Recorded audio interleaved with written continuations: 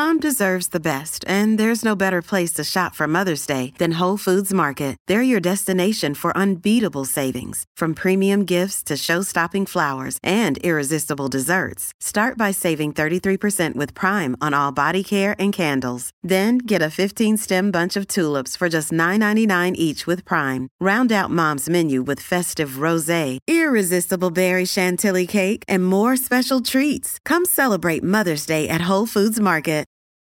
This episode is brought to you by Reese's Peanut Butter Cups. In breaking news, leading scientists worldwide are conducting experiments to determine if Reese's Peanut Butter Cups are the perfect combination of peanut butter and chocolate.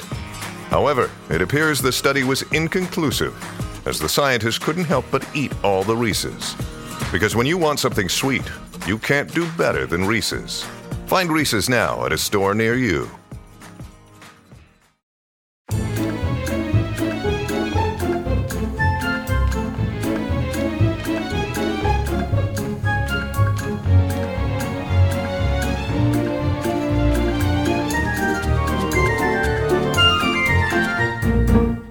And welcome to Ladies Who London podcast. I'm Emily Dell. And I'm Alex Lacey, and we are qualified London Blue Badge tourist guides. Each week we bring to you some of the best bits of London. We talk about... What do we talk about? Hang on. We talk about our favourite people, places and events with a bit of information, a lot of laughs and a whole lot of fun. We can be found on Instagram at Ladies Who London podcast and on our website, guideemily.com.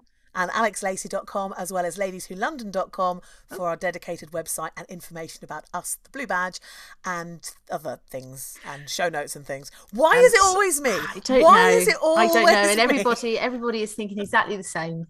I am such the weakest link. No, you're not at all, Alex. You're not at all. It's both of us. I'm a bear of very little but mostly brain. you. Yeah, mostly me. How are you, Emily? I am good. How are you? Yes, I'm at the back end of my cold, which is good. Fantastic. I'm not sure if I said last week, but my little one of my nephews managed to sneeze directly into my face when I saw him the week before last. So, and then the other one sneezed on my arms as I was, holding him as we were watching Incredibles 2. So, children are just dirty. They're petri dishes, and so they so I've just really been are working my way out of the cold. That my darling nephews, who I adore more than life itself, but who are just raging snot bacteria bags. Farms. Yeah, snot bags. Absolutely. Bacteria farts, did you farms. Say? Oh, right. Bacteria farts. I mean, probably that I guess too. that is like kind of a face bacteria fart. I guess. Anyway, this is it not was how full, we like should it was be a full starting the face sneeze. show. It was a full face sneeze. Just directly right in my fizzog. Anyway, hasn't January been lovely so far? It has. The weather's been I mean, when people say it always rains in London, it's so not the case. It's been beautiful the last week or two. It really has. And I always expect January to be grey and miserable and dark. And actually, it's just been bliss, hasn't it? And I love these temperatures. I'm a real cold weather beast. I love it. So it's gorgeous. Feeling good and funky. Feeling good. Absolutely. Well, any news this week? Anything to talk about? Do I have anything to talk about? It was Nick's birthday last week. Happy birthday, Nick. Happy birthday to Nick. We took Carmen out to a restaurant. Oh, how did that go? She was sick everywhere. Fantastic. She made her presence known. What else have we done? I've been for so many lovely walks. Good. I went on a boat ride as well. Living the life. Living the life. Yeah, just a very relaxed week. How's your week been? Well, it's been great. I mean, I was thinking more about shout outs and things, but yeah, I mean, it's been great. My mum does want a shout out, actually. Does she? Is that a bit embarrassing? No. Hi, Emily's mum. Yeah, she's called... she likes... Oh, this is a bit bad, actually. Sorry about this, mum. I'm diving into this. But her name is spelled Diana, but she likes to be known as Deanna. Deanna. Hi, Deanna. Hello. Hi, Dee Dee. Love you, mum. Love you, Emily's mum. It's just a big old shout out to my mum this week. She's my pod mum now. Yeah. Do you have any shout outs? I do. I have a shout out for a lovely lady called Shah who got in touch, and she got in touch just, I think, yesterday or today. And she is not in London. I'm not sure she told me where she was, but she says she's just found the podcast and she started listening from the start. And she said she's just got to the Christmas episode. And I said, oh, which one? The first year or the second year? She said first year. And I was like, oh, babe, you've got a whole year of podcasts ahead of you. Wow. So she might not hear this for like a year. Oh my God, that's true. She'll be like, oh my God, it's me. And also she says her partner, she's been telling her partner about the podcast, and particularly Operation Mincemeat. Hello. She says that her partner knows more World War history things than she does. And it was actually something he didn't know. So we taught him as well. And when this goes out, because we're actually recording this just the night before it goes out, because we're, that bad at timing. So we would have watched Operation Mincemeat. No, because this is going out in 4 hours, mate. So yeah, that's true. Sorry, God, so, where am I? So let's pretend it's Wednesday and we say, tonight we're seeing Operation Mincemeat. Yes, that's true. It's Wednesday and tonight we are. Which I'm super excited about. So excited. We've been in touch with the venue. They've got an area in the bar for us. We've also had an email from Alexandra Graff, who said that she saw it in September. It's incredible. We'll laugh and cry and prepare to be amazed. And she said that she knows one of the creators on the show, sent in the link to our podcast. And I said, oh, what did he think? And she said he really enjoyed it, of course. And this has been his baby. So he was really happy that the story gets more and more mentioned. Wow. So, yeah. Exciting. I'm super excited to see it. I'm sure it's going to be amazing. And I don't know if you know this, because when I told you about this, I booked the tickets. We're front row. Did I tell you that? I think you did, actually. Yes. Nerd level max. So that is right nerd level max, isn't it? Yeah. Because I just really, I really want that story to be revived in the foreground of my mind again, because you told it quite a while back now, didn't you? Yeah. It was episode 13, and I did look. I have, wow. And I know that there are at least at least 10 people that I definitely know of that are coming. There may be more that are coming that haven't told us as well. Yeah, we've had a few emails. And so, if you're coming, go back and listen to episode 13, because that's what I'm going to do to remind myself as well. Yeah. And we'll see you tomorrow in the bar. I'm so excited. Definitely going to have a drink. Yes, absolutely. Mama's out on the town. Absolutely. Good night, Carmen. Out I go. So let's get on with this week's episode. Well, darling, we need to do podcast pedestal. We do. Hold your horses. Yep. So last week, which was all about the Beggars Opera. It was. Do you want to run through the options? So your option was, the very fact that the Beggars Opera began, which was an anti-opera, began in a theatre which then became the place where the Royal Opera House was born. Yes. Which was a very good choice. And actually, it was the choice that I would have gone for if it hadn't have been for the fact that you chose first. You made me feel so mean. So mean. What was your choice then? Yeah. Oh, I'm so sorry. My choice was the fact that the Prime Minister at the time, who was the first Prime Minister, Robert Walpole, was it Walpole? Yeah.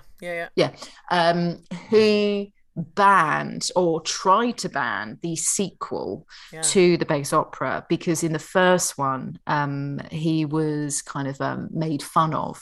Oh, well, he not explicitly, but not directly, but he kind of presumed that section of the play was poking fun at him, and he was so angry about it that he tried to ban the sequel. And that for me, was a pretty cruxy point of the story. He wasn't sure he was implicated. He had to wait for the investigation by Sue Gray to know whether or not he was implicated. Yeah. Exactly. But he did actually succeed in quashing it for a good chunk of time. So so there we go. You're not happy, are you? Well, you don't think you're happy. To be honest, I really thought that I was going to smash it this week, but I don't think I have. I thought it was going to be super close, because I thought they were both good choices. It was very much not super close. I'm really sorry. I don't think it was super close at all, was it? It's No. embarrassing. It was 31% to 69%. It's not embarrassing because it's I've not. been there as well. It's not as embarrassing as I thought it was going to be. On my poll, you rallied quite a lot. Did I? You did. So 69% to me, I'm afraid. Well done. Thank you. Congratulations. It's 2-0 to you.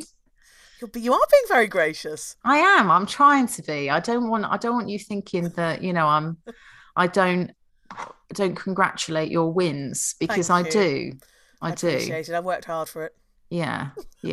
I mean, if I lose again next week, then I think I might change the old tempo up, because so no pressure, gang. But Emily will implode if she doesn't get a win. I think what I need to start doing is, because I always seem to put the answers for you on the same side and the answer for me on the same side. Oh, I see. And I know that you've got so many fans out there. So I think maybe what I'm going to start to do is switch it up. All right. See, she's already finding... There's a reason why. There's always a reason why. Well... Let's go on to this week's episode and let's see what happens with the podcast pedestal at the end. So where are we this week, Em? Well, this week we are in the area of St. James. We are. Which we've been to on a couple of occasions. And last week, you might remember, Alex told you that for this episode, you really need to have some chocolate close by. Yes. So I hope you've got either a bar of chocolate, or in particular for this episode, hot chocolate, drinking chocolate. I do have some in. I haven't made any, but I can. Ready? Should we pause for you to make hot chocolate? Okay, you can't start going. I'm going to make it in the background so people can listen to me making hot chocolate. Is that weird? Okay. Yeah, okay. No, you can do that. Fantastic. Yeah. Okay. What kind of hot chocolate are you going for? Sorry, what was that? What hot chocolate are you going for? Well, I got hot chocolate for a Christmas present. So I'm going to have to tell you, let me let you pick. I'm going to let you pick. Oh gosh. Right now I've got a mint.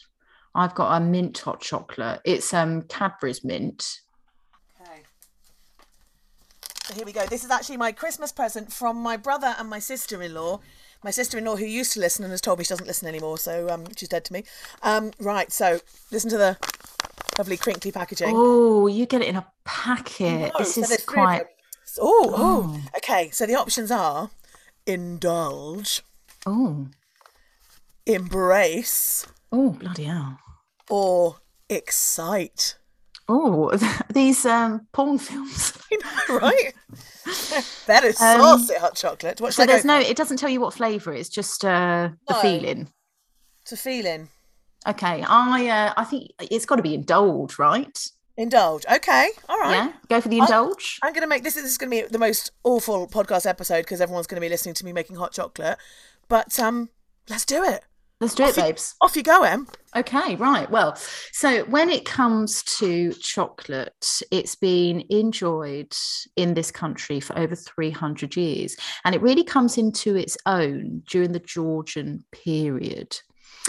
It was chocolate coming from Latin America that was really starting to get people excited. And it was going to fashionable cities such as London, such as Paris. And today we're going to be talking about chocolate houses, which basically was the byword amongst the upper classes for luxury, sophistication, and good company. Have you got it on, Alex? I'm just putting the milk on, yeah. Putting the milk on, lovely. Now, we have talked about clubs before on various episodes. There was an episode where, sadly, Alex couldn't be there because she was unwell, which was the Beefsteak Club episode. And there are usually clubs which have a particular food or a particular drink linked to the club itself, something that you're going to be served when you go. So when it comes to the chocolate houses, you're not going to be given actual chocolate pieces like truffles or chocolate bars. You're going to be given the beverage of drinking hot chocolate. Bars of chocolate don't come in until about the 19th century. Now, however, it was good old... Poor 18th century and before people who didn't have chocolate. I know. How disappointing. However, Christopher Columbus, the great explorer, he actually did bring the cocoa bean into the country in 1502. He was apparently the first European to taste chocolate from the cocoa beans. And he was on his fourth voyage to the New World, brought some back, but they were basically dismissed because we had no idea what to do with them. Now tell me though, cocoa beans, links to slavery, where are we on that? So especially when it starts to come in the middle of the 17th century, this is, hugely connected to slavery, I have to say, because of course you've got all the chocolate plantations. So it's not good. Yeah. I was bracing myself for that this week. And you've also got the idea that sugar is being added. So, there's definitely slavery connected to it. Well, on that cheery note, carry on. Okay. Usually apologise. So nobody knew what to do with it. And it didn't come in really until the middle of the 17th century. Now, that is not to say that people in other places around the world were not enjoying hot chocolate, because it's believed that the oldest civilization of America, the Olmecs, they were drinking it in 1500 to 400 BC. Wow. It's crazy, right? And also in certain parts of the world, the cocoa bean was seen as currency because of its kind of luxury importance. It was seen as such a wealthy thing. And it was in Spain in the 17th century where they started to add to the chocolate pepper, vanilla, sugar, cinnamon, and they mixed it together sometimes with beer, sometimes with wine. Sounds brilliant. It does, doesn't it? I've had hot chocolate with like a liqueur like Baileys. Yeah. I don't know if I could stomach it with beer or wine though. Well, don't know. I mean, the beer wouldn't be quite the same as it was today, would it? But still. No, true. But yeah, interesting. But this is the time when, of course, chocolate was seen for its medicinal purposes. A lot of people believe that it was quite good for, that alluring quality, like oysters have the aphrodisiac. The exciting, naughty bedtime feeling. Exactly. And actually, in Spain, society ladies had hot chocolate served to them during mass. It was, such a popular drink to have. Now, when it came into London, at the time, something that was very popular that we have touched upon during other episodes was the coffee houses. Yeah. So coffee houses started to pop up around London, around the country from the 1650s, first one being in Oxford. And these were these wonderful little atmospheric little dens. And they were known as penny universities because you'd pay a penny to enter, you'd get your cup of coffee, and you could earwig, listen in to people talking about politics, talking about art, culture, gossip. And people went to the coffee houses because they wanted to talk about business and they didn't want to make bad decisions and be drunk, spend lots of money on alcohol, have a bad hangover the next day. So coffee... Painful. Absolutely. So coffee, it was that kind of cup full of mindfulness. It gave them that zing. It gave them that feeling of being like, a little bit on edge, that excitable rush that you get when you have your first coffee in the morning. And of course, the next day they would feel good. In the coffee houses, such as the chocolate houses, which we're going to come to, no women were allowed.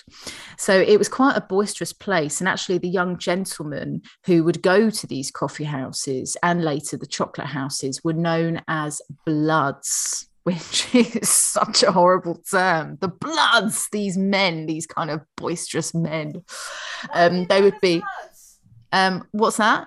Why were they known as bloods? I'm putting the chocolate in now.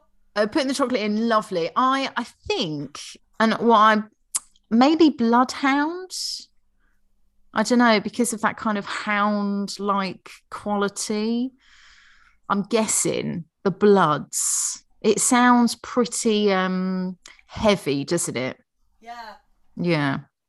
And at this time, they would eat dinner. They would go somewhere for dinner.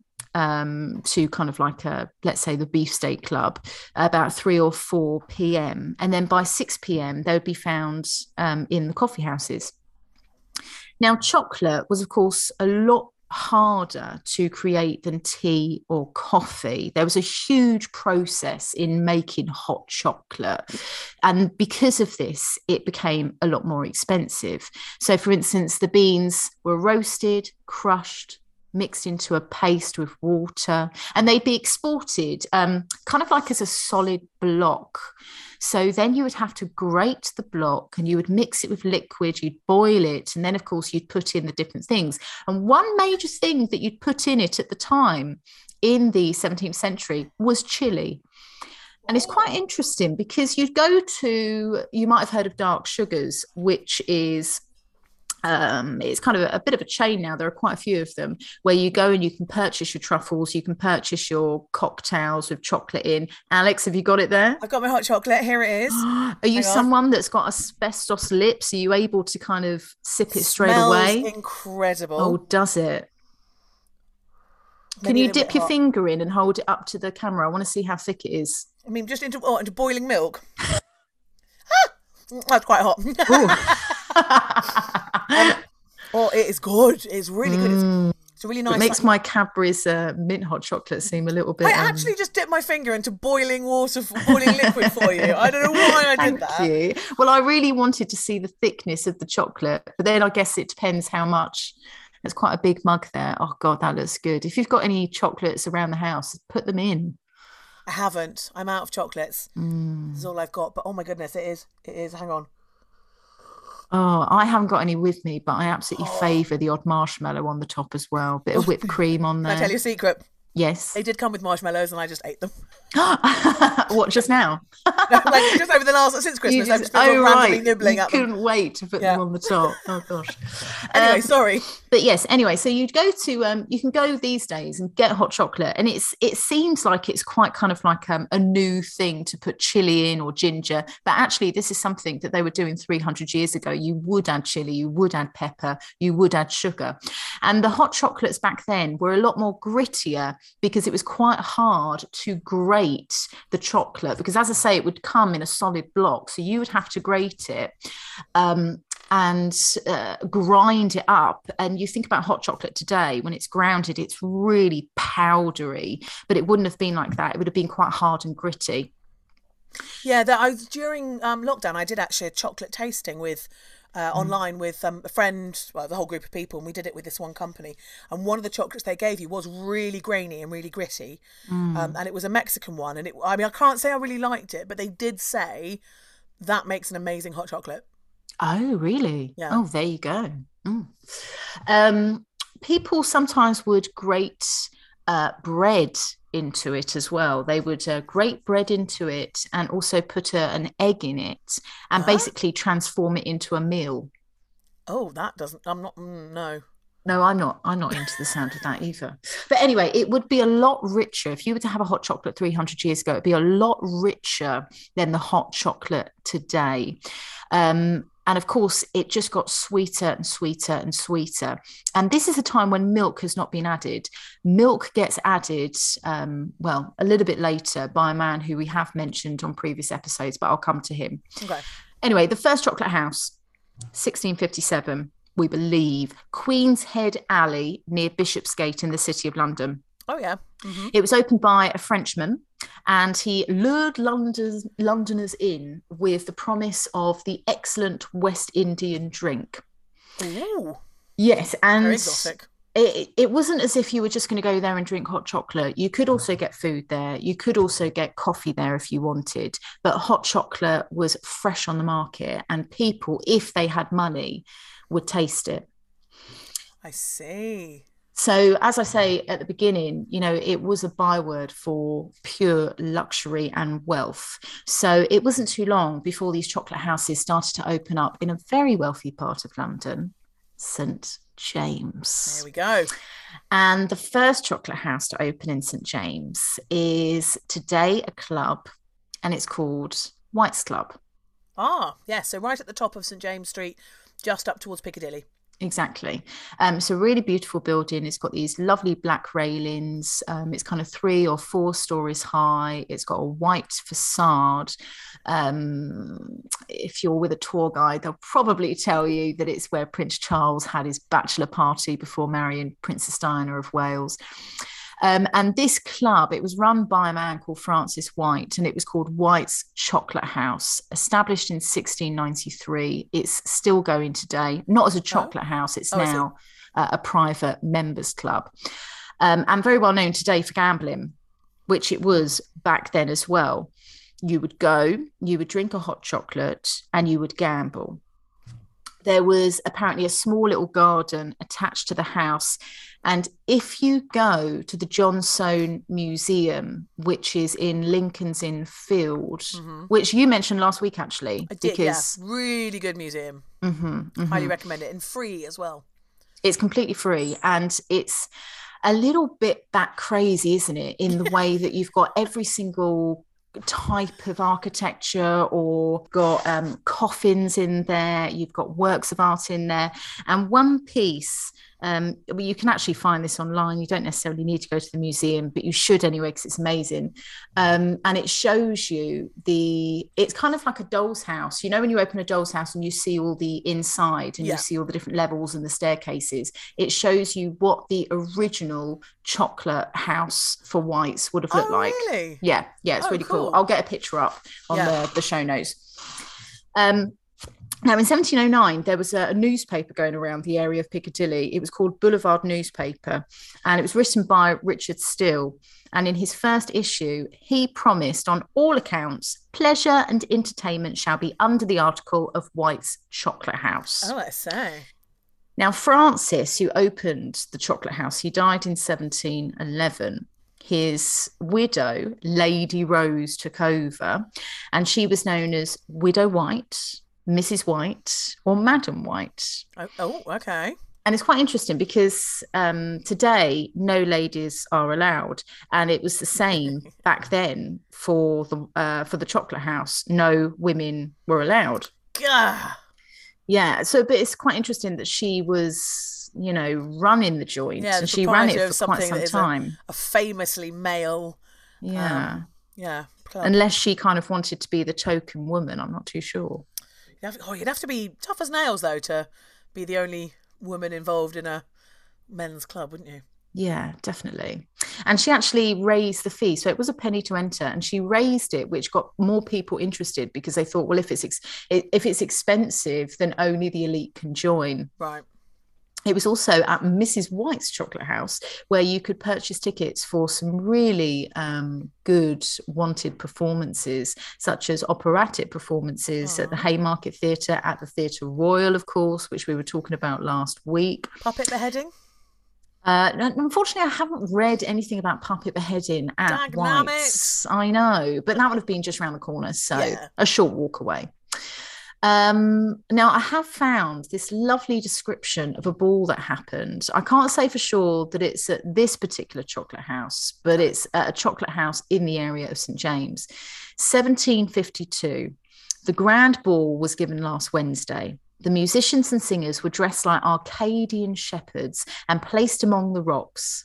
If tea, coffee, or chocolate were wanting, you held your cup up to a leaf of a tree and it was filled. And whatever you wanted to eat or drink was immediately found on a rock or on a branch or in the hollow of a tree. That sounds like some modern immersive theatre dining experience that you'd get nowadays. It does, doesn't it? And I'm going to come to another club, which it could also be referring to. It's called the Cocoa Tree. But I'll talk about that soon, because I'm still on White's for now. And I'll tell you why I think it could also be for that. But yes, it's beautiful image, isn't it? Holding your cup underneath the leaf of a tree and just chocolate running down. Lovely. It's heaven. Now, we were also talking about Hogarth, not just in last episode, but I think so many episodes, because he basically gets everywhere. He really does. If you don't know who he was a painter, and he painted a series of pictures for something known as the Rake's Progress. And this is you basically follow the story of a guy called Tom Rakewell, and he inherits lots of money and he squanders it. He spends it on clothes, prostitution, gambling. Anyway, on the 6th image, it shows the Whites Club, and it shows it during the time that it would have been a chocolate house. Oh, right. Interesting. There are men gambling. There's women there as well, presumably prostitutes and not members. But what's interesting is that they are surrounded by plumes of smoke. And in 1733, which I think is the year that Hogarth actually produced these pictures, there was a fire, and actually the original White's building burnt down. And the picture shows that these men are completely ignoring the fact that the building is about to crumble and turn to ashes. They're so engrossed in gambling and women and drinking. It's quite an interesting piece. I'm just trying to find that piece right now so I can have a little look. The Whites Club, Rake's Progress.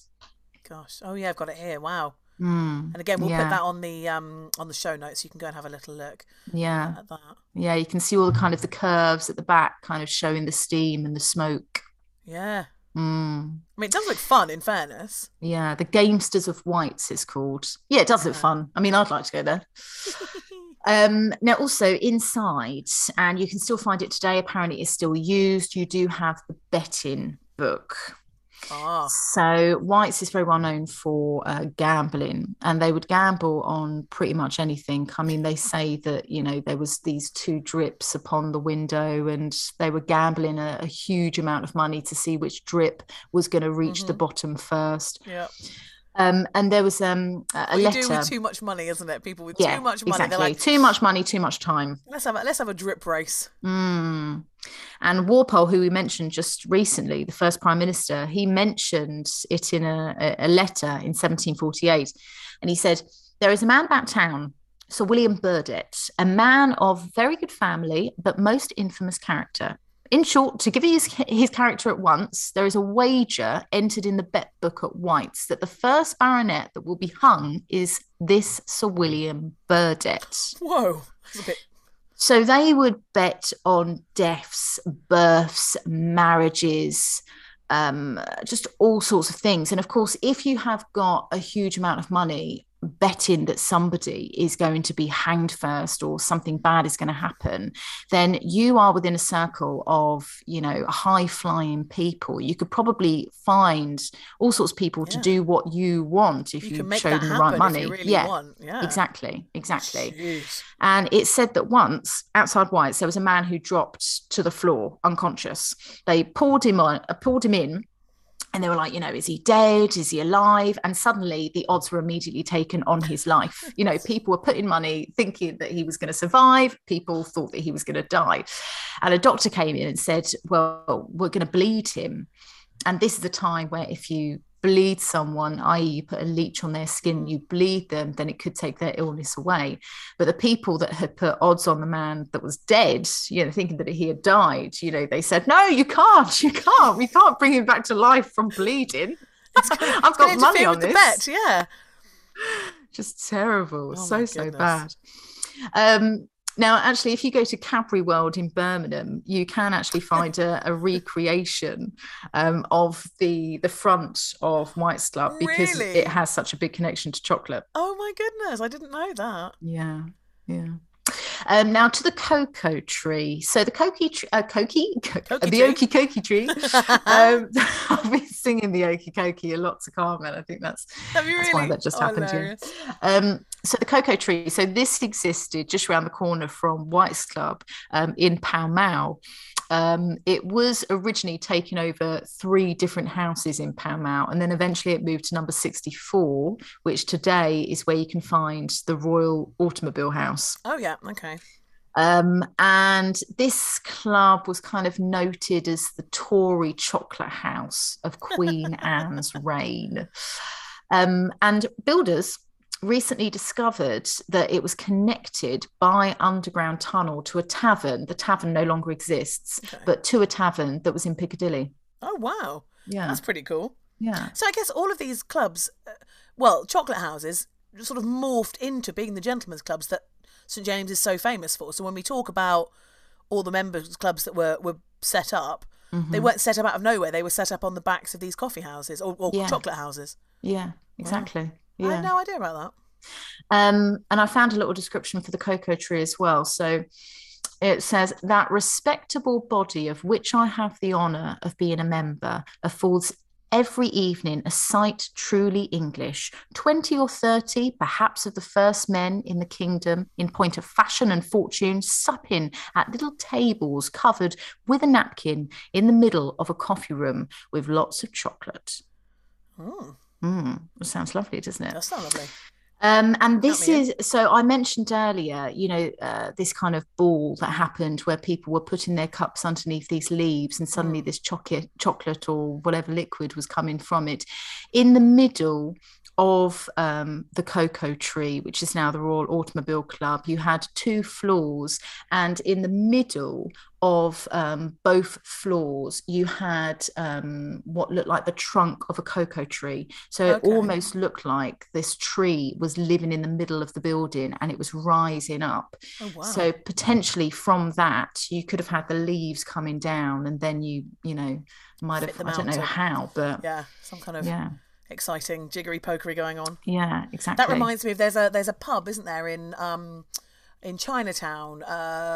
Is it O'Neill's, that has a tree in the middle of it? Well, it's a fake tree. Oh, that's the Irish. I don't think it's O'Neill's. It's I know the one you mean. I think it's at the back of Rupert Street. Oh God, it's fantastic. Waxy O'Connor's. That's it. And there's so much wood in there, isn't there? But it's right in the middle of the room, and all of the tables and everything. It's really cool. I mean, I haven't been there for donkey's years, but reminds me a bit of that. In the city of London, quite close to St Paul's Cathedral, is it called the Mitre? There is the Mitre. Oh yeah, which has got the tree down. It's just off Chancery Lane. Yes. Yeah, Chancery Lane and Ely Place, isn't it? Yeah, Ely Place, yeah. And you can look through this piece of glass and you can see this old tree, which apparently would have been there during the time of Queen Elizabeth I. Apparently she used to dance around it, yeah. Oh, there you go, yeah. Yeah, I forgot about that one. Lord Byron apparently belonged to the cocoa tree. Oh, he got everywhere, didn't he, Byron? He did indeed. And a couple of notable people drinking hot chocolate at the time. You had a diary writer called Thomas Rugg in 1659 who referred to these hot chocolate or the chocolate being around so much, a hearty drink in every street, he wrote in his diary. So it does sort of sound like it was, and I don't want to be heteronormative here at all, but in the sort of the terms of the 18th century, that thing it does sound like a more manly drink, rather massively than, so. Because if you think chocolate's the kind of thing that it's like, oh, women like chocolate, and it it's light and sweet and all that kind of thing. It does sound like it's more of a hearty, almost like Guinness or something really like rib sticking, that you can imagine them going, oh, this is far too strong for women. And well, it's funny you say Guinness because Samuel Pepys, he apparently had a bit of a night on the town during the coronation of King Charles II, and he said the next morning he waked in the morning with a very sad head. Through last night's drink, which relatable. I'm very sorry for. So rose and went with Mr. Creed to drink our morning draught, which he did give me in chocolate to settle my stomach. Oh. So, this is the time I mentioned, people were adding beer and wine to it. So maybe it wasn't the hot chocolate that we know of, but it was, you had liquor or you had some form of alcohol in with it. Yeah, definitely. Interesting. Charles II's physician, Henry Stubb, he called it the Indian nectar and praised it for the medicinal qualities. Now that's very interesting, because it's kind of often, Guinness when it was first out was part of the advertising was that it was medicinal, wasn't it? Yeah. And the way that sort of honey is medicinal today, it's still a kind of natural. I mean, obviously we've kind of corrupted it beyond, I guess, recognition now with adding sugar and all that kind of thing. So it's interesting to see it as a absolutely. Yeah. Now, there was a high tax on chocolate. Now, I mentioned earlier that it would, take quite a lengthy process, and you really needed to know what you were doing when it came to actually making a hot chocolate, making a good hot chocolate. Right. Because, going from cocoa bean to chocolate, there's so many different stages. And every chocolate that was going to be made into drinking chocolate had to be wrapped in stamped papers, supplied by excess men, and then sealed, proving tax had been paid. Ah, okay. So it was seen as such an important and valuable thing. I mean, if you go to the V&A, you can find these beautiful little kind of chocolate cups. So there was all these wonderful little kind of china sets that were suddenly being made, and different kind of different materials. There's these lovely little kind of gold, they almost look like little trophies with lids, little lids, and kind of handles on both sides, and you would sip at it. So it was such a thing for the upper classes to have. And the middle and lower classes are not really going to be able to enjoy hot chocolate or any kind of chocolate for another 200 years. Yeah, it's an elitist thing, isn't it? It's absolutely. And most people would get it from their grocers. You had the Russells, who were quite famous for the area of Bloomsbury. They were given chocolate by their grocer. And a quite a famous grocer in the area was a woman called Teresa Massini. And she supplied all sorts of people, such as the Countess of Albany, who once said, "Put in as much vanilla as you can. I would prefer to have the best chocolate, even if it is dear." Oh, money no object, huh? Yeah, absolutely. But a little bit later down the line, we have something known as the cocoa issue. So in 1824, the Navy were allowed to have cocoa on board. So they were, of course, out at sea for long periods of time. We know that they were given limes and lemons to cure scurvy. And it's believed that having chocolate would give them energy. It was also good for inflammation and all sorts of other different things. So, yeah, you had this kind of cocoa issue, the CI, which was instituted in the Navy, and each man received his daily ration, a 1 ounce block of chocolate, along with his rum and lime. Wow. Yeah.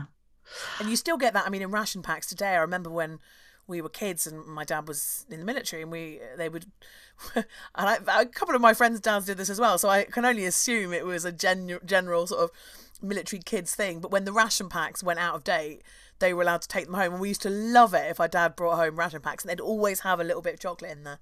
Oh, really? Yeah. Oh, lovely. Yeah. I found this as well. I love this. So this one lady, she was called Miss Elizabeth Cartwright, and she was waiting for her friend to arrive, and she wrote, "The chocolate ready, the balm tea prepared, my cap put on much tighter than usual." Okay, just in case the chocolate's so good it blows it off your head. I just thought that was quite funny. Amazing.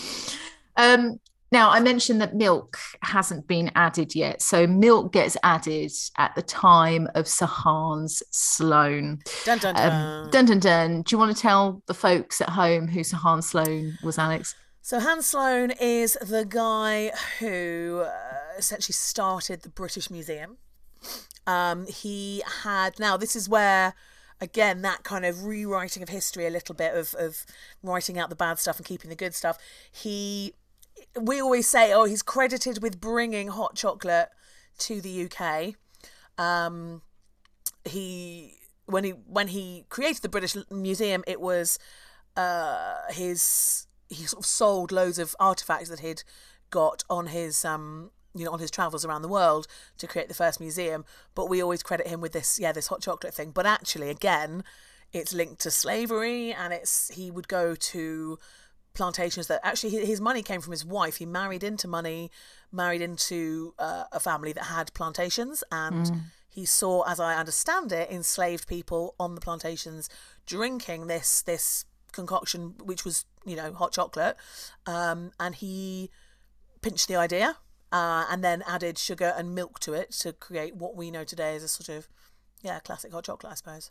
That's the story as I understand it. You're probably going to correct me now. No, exactly right. So we're in the period of the 18th century, and he is indeed linked hugely to slavery. So he spent lots of time over in plantations in Jamaica, and it's there where he said he observed its dramatic effects in terms of hot chocolate in reviving sickly babies. But it's awful because you just know that he was there doing so many terrible things. And it's written that, he's bringing this idea back into the country, but, so many awful things with it.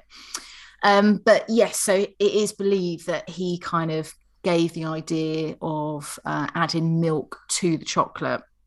And this was known as a bit of a secret, which was eventually bought by the Cadbury brothers in 1824. Which is a little bit strange.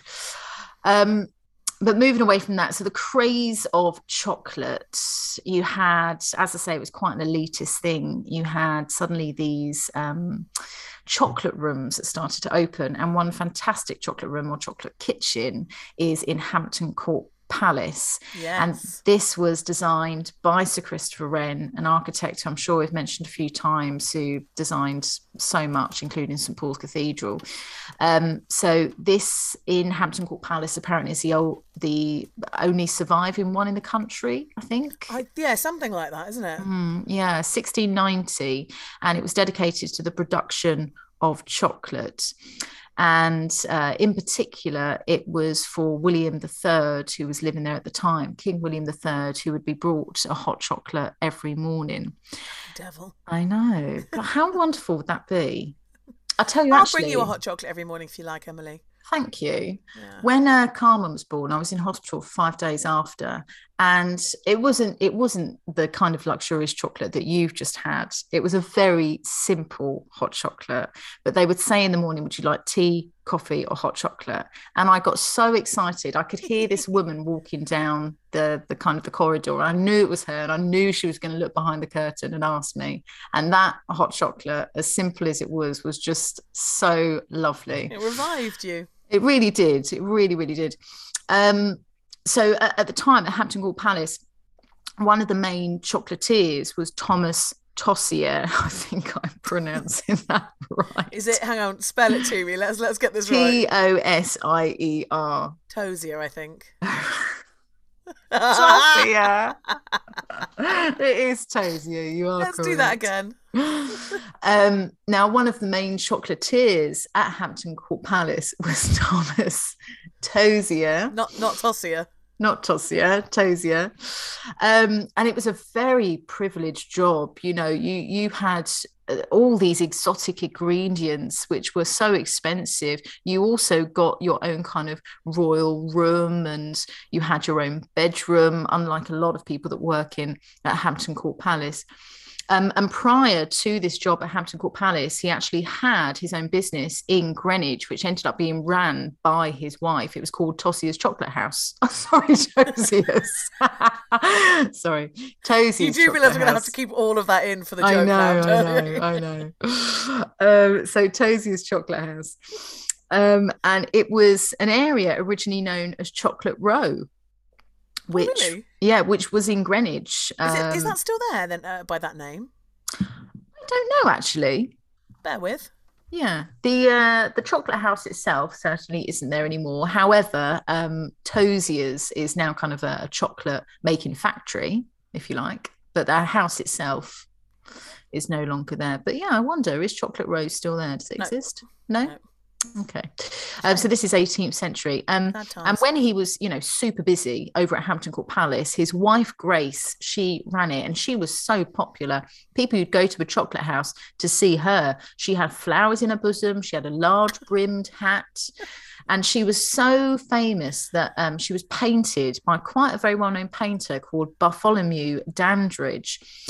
He painted her in 1729, and it ended up being a collectible print, and she was considered a bit of a Georgian celebrity, which amazing, is fabulous. And actually, it was so popular that people just didn't want to leave. So she ended up installing a great room, like as part of the chocolate shop, and it was there just for dancing. Brilliant. So you'd go and you'd have like your hot chocolate, and you'd just like. That sounds like our ideal night out, doesn't it? It really does, doesn't it? Really does. So yeah, and just a couple of things to end with, really. So the first chocolate box was introduced by Richard Cadbury in 1868. They've definitely got a legacy, those Cadbury lads, haven't they? They do, don't they? So when he decorated a candy box, he actually had a picture of his young daughter holding a kitten in her arms on it. Oh, okay. It's sweet, isn't it? Yeah. Also, Cadbury introduced the first Valentine's Day candy box. Oh, I see what's happening there. Yep. Milk chocolate. It's all a capitalist holiday, that one, isn't it? Oh, Valentine's Day. I knew you were going to say something like that. I just knew it. I knew as soon as I mentioned Valentine's Day, you were going to say something. I'm such an old Scrooge. What a load of old rubbish. Milk chocolate wasn't invented until 1876. Really? Yeah, by a Swiss chocolatier called Daniel Peter. I think I knew that it was Swiss, actually, yeah. Yeah. Do you know, when I read that, I was like, I don't think I've ever really cottoned on, and this is me being really openly like, hi, I'm really stupid, that plain chocolate and milk chocolate are obviously different. Really? Yeah. How would you not, like, what, that, but... I don't think I've ever really kind of sat down and thought about chocolate before. And I presumed that plain You've chocolate... never lived. But to be honest, I'm a dark chocolate kind of girl. Yeah. But plain chocolate, does that not have any milk in at all? Correct. Oh. Wow, mind blown there, Emma. Yeah, seriously, yeah. I'm going to blow your mind even more now. Yeah, go on. White chocolate, more milk, even more milk. No. No, I knew that. Come on. If you want to go and see a cocoa tree and you want to go and see the cocoa bean, then there are quite a few places, but one of which is Kew Gardens. Ah, yes. Is there anything in the Chelsea Physic Garden, which we've talked about before? I think there is as well, actually. Yeah. And you have worked in the capital's oldest chocolate shop. I have indeed, at Charbonnel and Walker. Yeah, what was that like? Very chocolatey, quite heady. Because I was downstairs. I was not deemed, client facing, client ready. So I was in the basement packing up chocolates last Christmas when we were in COVID times, and I needed some extra work, and they were very sweet to give me a job for a few weeks, and it was great. It was busy because, let's face it, a lot of people wanted Christmas chocolates. But it was really exciting, actually. And it was really, it's this tiny little shop, which is on about 4 stories, but every story is really tiny.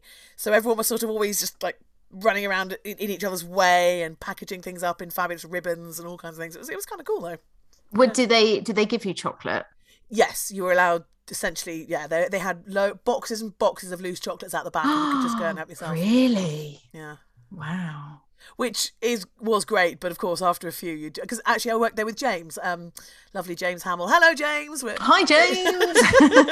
Our weekly shout out to James. We have promised him. If you remember in previous weeks, you might remember that he cycled from London to Bangkok. It wasn't Bangkok, Istanbul. And then Emily saw him last week, and he was like, "Oh, I'm so excited with my shout out." So we might have to make it a weekly thing. Hi, James. Hi, James. There with me. He needed a job too, so I got him involved. And the pair of us, would just sort of sit there kind of eating chocolates most of the day. It was fantastic. Oh, brilliant. Of course, if they're listening, of course I didn't. No, not all day, just, every minute. Minutes, yeah. Yeah. Yeah, well, there we go, guys. That's me on chocolate Houses of London. That's you on chocolate. Hooray, hooray. And this is me on chocolate as well, because I finished my hot chocolate, and let me tell you, nice. It was one of the best I think I've ever had. Really? So thank you, Katie and Greg, my brother and my sister-in-law, for my Christmas present. Thanks, Em. Great chat. You're very welcome. I mean, who doesn't love a bit of chocolate, hey? Yeah, exactly. Another day is here, and you're ready for it. What to wear? Check. Breakfast, lunch, and dinner? Check. Planning for what's next and how to save for it? That's where Bank of America can help. For your financial to-dos, Bank of America has experts ready to help get you closer to your goals. Get started at one of our local financial centers or 24/7 in our mobile banking app. Find a location near you at bankofamerica.com/talktous. What would you like the power to do? Mobile banking requires downloading the app and is only available for select devices. Message and data rates may apply. Bank of America N.A., member FDIC. Podcast Pedestal. So, Podcast Pedestal, it's your turn to went first. Oh my gosh. You don't like it going first, do you? Even though this is your rule. Oh, it's the pressure, isn't it? It's the pressure. Gosh, what am I going to go with? Do you know what you're going to go with? No. Or maybe. I've got an idea. I think I want to go with the chocolate falling down from the leaves. Damn it! Yes, I'm going to go for that then. Yeah, I think I'm going to go for that because it's such a beautiful image. You know, bearing in mind this was in the 1750s. Yeah. That must have blown people's mind. They seem to be very creative back then, don't they? With all sorts. I mean, we think about the celestial bed. We think about the big globe that was in Leicester Square. I mean, the amount of really cool, very impressive, big stuff that was being made is really yeah.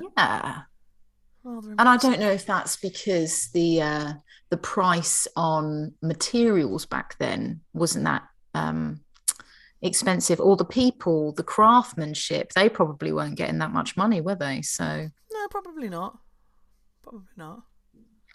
Yeah, but I think I'm going to go for that. The chocolate falling from the leaves of a tree. Okay, I like it. What am I going to go for? Oh, I think I'm going to go for Madam White and her chocolate house. Yeah, nice. Because I like the idea of this matriarch in this, telling all these lads what to do, and all of these lads turning up and demanding her hot chocolate. I like that I think you're on a winner this week. Well, we'll see, won't we? Oh, she's so chuffed with herself. She is so chuffed. Don't say that because people won't vote for me because they won't want me to win because I really want to. Yes, they will. No. Yes, they will. So there we go. I'm going to go for Madam White and her chocolate shop. Great. And I'm going to go for the chocolate falling from the leaves. Fabulous. There we go. I will put up the polls on Sunday, everybody, on the Instagram page. Brill. So yeah, let us know. Vote wisely. Yeah. All right. Well, before we get to the end today, are there any parish notices? Anything you need to chat about? I don't think so. No.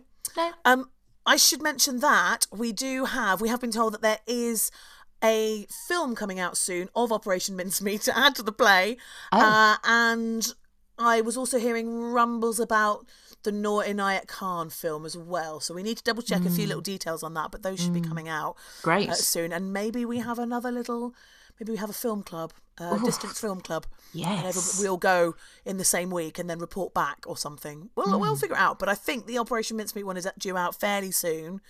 And I don't think the Noor Inayat Khan one is too far away. So that might be quite... We've got quite a few things on the list for that. Even just a couple of weeks ago when we were talking about Brick Lane. Yes, absolutely. To the festival, where we can have people come with us. I think that'd be really lovely. So we might try and set up some more sort of formal invites to you all to come and join us for things like that. But so watch this space. We're now thinking out loud, aren't we? Just never a good plan. No, moving on. The Wheel of Destiny. Right, it is wheel time. Yeah. So, your turn. Oh, it's my turn, isn't it, this week? Yes. So Emily and I have come to a decision that we are going to be introducing more guests in the future. So we're going to aim for about a guest a month. A whole variety of different people that we will sort of link into different places. So we thought we might try and see what comes up for this week and get a guest in for next week's episode. So let's see what happens. Emily, would you like to spin the wheel? I would love to. I thought you'd never ask. Off we go.